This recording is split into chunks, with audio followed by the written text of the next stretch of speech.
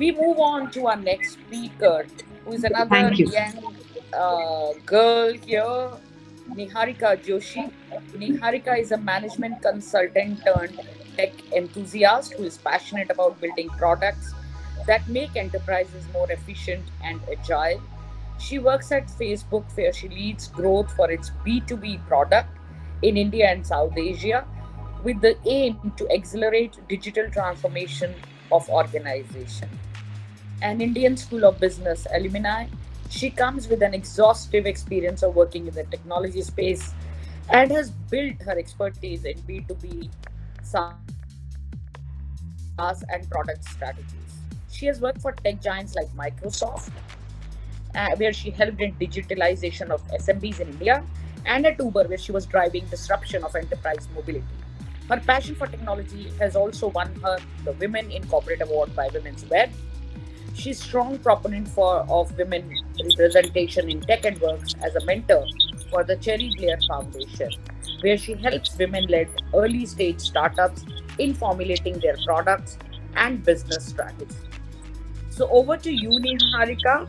We've had two awesome speakers, and my cup of tea is getting ready now to hear you. So over to you, Niharika. Awesome, awesome. Thank you so much, Madhuri. And I know Kanika is logged off, but loved the last couple of minutes that I managed to get. I'm going to do a quick audio check because I've logged in through my phone. So just want to make sure if, Yeah, we can hear let you. me know. We can Awesome, hear you. awesome. Absolutely. Perfect, perfect. I'm going to be leaning on you guys to share the screen and let me know if it's getting presented again. So sorry about the last minute tech issue here. Is my screen visible to everybody? Yes, it is. Super, super. So first off, thank you so much, Madhuri. It's an absolute pleasure, honestly, to be able to speak to educators and to give our 2 cents on things that have been very pivotal in helping us chart our career journeys. But before I start off the session, I want to take a quick pause and just kind of address the massive crisis that we're going through as a country right now. Genuinely hope that all you and your families are kind of keeping safe. It's a very unfortunate time in the country, and all of us with one degree of separation here and there is facing something or the other. But here's hoping we are able to tide through this very difficult time, and yeah, that we are able to kind of come out stronger. So I think with that, I wanted to start off a little in terms of when I kind of got approached by the future school leaders to speak about skills beyond school. Honestly, it's very, very exciting topic, and all of us have a point of view about what better can we do in education, what else can we do. But what actually happened, once I kind of started mulling over a little bit more about the theme, is I started introspecting about my own career and own skills, people, situations, scenarios, decision making that really helped me chart out my career path and be able to kind of look at how I've been able to arrive at where I am today, and what have those been pivotal skills and things and activities that have made a very, very like a major role in kind of helping me do that. Before I do, I kind of wanted to walk you through my career journey. So I'm going to request you guys to move on to the next slide. So now, while the slide might look extremely linear, that's the way it was intended, but there's been nothing very linear about my journey so far. I come from a family of bureaucrats where, joining the civil services seemed to be something which I had always been talking about. And then I went diametrically opposite and I joined, so to speak, the private services. I was an electrical engineer, spent a lot of time I loved heavy machinery, and I was fairly certain I wanted to build a career out of it. But then I discovered consulting, and then again moved in an entirely separate path altogether. Joined KPMG, spent a fabulous time working in India, working in UK, across different sort of practices. And then I gradually joined ISB. And I think a lot of where I stand with respect to, my clarity on what I want to make out of my career has got to be attributed to that one juncture in my life, that 1 year at ISB, where a lot of these horizons suddenly opened up. Again, came from consulting, thought I'll go back to consulting. That's a very popular MBA choice.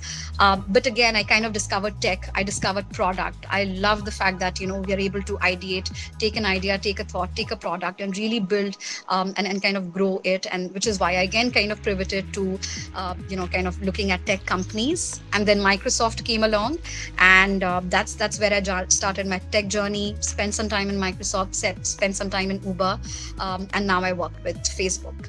And throughout all of this, I think if I had to kind of crunch it into this one skill, I think what has been very, very pivotal and important for me has been this one ability to be very agile and be able to pivot as and when the situation and scenario changed. Now, while this might seem like a broader theme, and I will speak about the larger skills, I think that this one attribute, this one behavior is extremely crucial in the current context that we are in. The future of work will look very different from what we are right now and what we are planning on, what we've learned.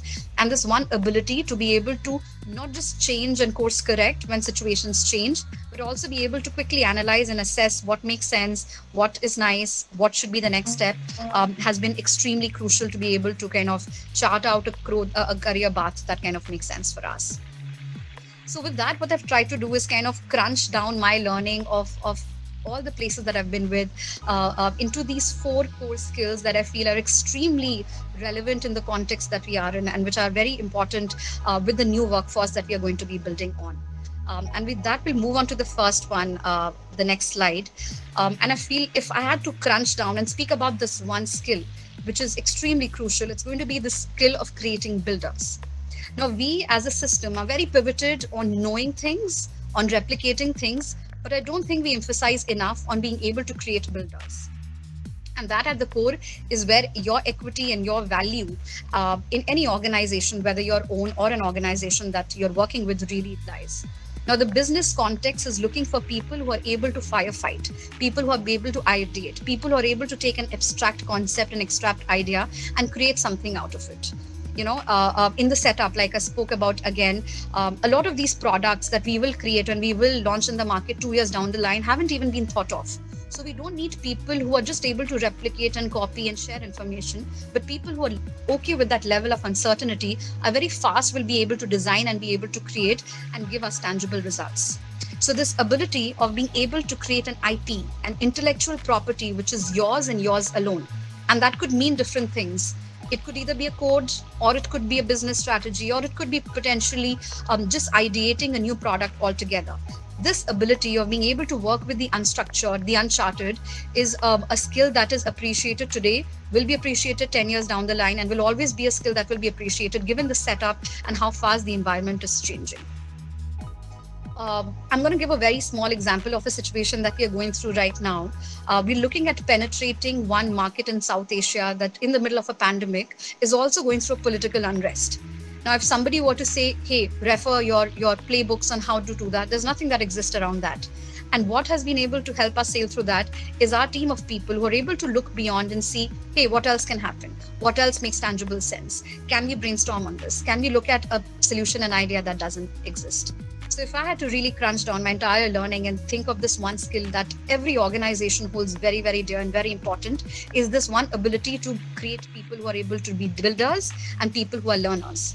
I'm going to sincerely suggest everyone in the audience today to listen to this one talk by Steve Jobs, where he addresses the MIT lecture that he's taking, and where he speaks about exactly this and the relevance of being able to create and build and be able to take ownership of those thoughts and ideas and see them to execution. And while creating and building is one very relevant skill, we'll move on to the next slide, which is a very pivotal and very important skill that we need to have as people that are going to be ready and be entering the workforce. That is the power of many, which essentially is the power of the equity of people. Now, I'm fairly certain this is something that you'll hear again and again with pretty much everyone who kind of comes in this seminar. But that would again reinforce the fact that every organization and every person who is wherever they are has come about because they understand the value of people. My decisions, my steps, things that I do at work, things where I think of my next, is a lot of it is attributed, pretty much all of it is attributed to this army of people that is helping me in building and creating and helping me visualize. My mentors, my bosses, people in my team. And this necessarily doesn't really mean connecting to the right people in right organizations. What this also means is giving us that level of clarity, the students that level of clarity to understand where do their strengths lie, what else can they do, what else is possible, what is the potential of what are they thinking about. They've learned physics, they've learned this, they've done engineering, what else can we do over and beyond this? And that's where people will play a very, very pivotal role in really helping build stuff. And as they say, while they say in a kids and context of a kid, it genuinely does take a village to build anything, whether it is our own careers, whether it is companies. And our education till now has been very pivoted on, successes, these heroes, the top of the class, the best in math. I wish and I sincerely do hope that as we are progressing in our education system, we are overemphasizing and we're spending a lot more time in not just the competitive aspect of our education, but the collaborative, because once people enter the workforce, it is this collaboration, it is this ability and skills to identify how to leverage others, identify how should you use somebody else, or how should you kind of chart out your own steps, or how should you even execute your work. That ability to be able to identify and leverage people will be very, very crucial in what really comes out of not just the work we do, but how our career eventually charts out. And like they say, our qualification will only end up taking us to our starting point. Where we land up and where we end up is largely going to be driven around how well are we able to understand and appreciate the equity of people and be able to create a value out of it. So I think if I had to kind of give a suggestion, I wish there is more opportunity in the current context in the education system, where we are encouraging collaboration, we're encouraging students to get together, not just to create heroes and these people individual of excellence, but also to kind of come together and see how can you collaboratively build and help others out. The third skill that I'm going to speak about is going to be this concept of connecting the dots. And what that means essentially is business problems will never be linear. They're never unidirectional. They're always multidirectional. When we have a problem at work, when Facebook is trying to solve a problem, when Facebook is trying to now look at our response to COVID, we're not having a linear look to a problem. We have a problem that, hey, how can Facebook as an organization help give a response to COVID? Our problems are never going to be, hey, look at it from a mathematical or look at it from this point of view. What it really requires is being able to assess all the information available to you to be able to provide a solution. And that's something that we need to encourage our students to also think beyond. While we have these very good approaches to education and we look at individual subjects and individual learning modules, what we would want to eventually progress towards is something that allows them to broaden their horizon and be able to assimilate all the learnings that they have with different problem ideas into one thing. So interestingly, and I wish I could kind of mention the name, but I recently came across an educational institute that had a very interesting concept where they used to ask the students to share business ideas. So what they used to do is it used to be an entrepreneurial class where the problem used to be, hey, you had to make a business case and you had to present a business case, and this is what it is. Just go ahead and implement whatever you want to. You want to implement what you learn at robotics, in geography, whatever you want to learn, go ahead and do that. And that one learning for the students was so interesting because they were able to look beyond different aspects of what they learned and really assimilate and bring together the different aspects of not just the people, but the learnings that they actually had at class. And this is one skill that really differentiates people who make an impact in organizations. Because our system right now is still developing, where we are able to look at assimilated problems. Those who do enter workforces with a very wide view of being able to look at a holistic 360-degree view of problems are the ones who genuinely excel. So if you're able to create that ecosystem where we are giving generic business problems or generic concepts to our students to explore and ideate, this will open up their horizons a little bit more and be able to kind of conceptualize and think of thoughts and ideas a little more. And with that, I'm going to move on to the last skill that I wish we would be able to develop in our future workforce, and that's the skill to be able to develop strengths. Now, there's a small story behind this. In one of my previous organizations, my boss, during the time of our performance, kind of gave me this book. This is a book called Now Discover Your Strengths. And so she said, hey, Niharika, go ahead and read that. Now, that caught me off guard because, again, in performance, you expect a bonus and not a book. And when she gave it to me, she said something very interesting that resonated with me is you over pivot on doing what you don't do well, but you don't spend enough time in understanding where your strengths lie and really honing and sharpening them, because that's where your equity lies. Me as a boss, I know that, but you as a person don't really know that enough. And that really got me thinking.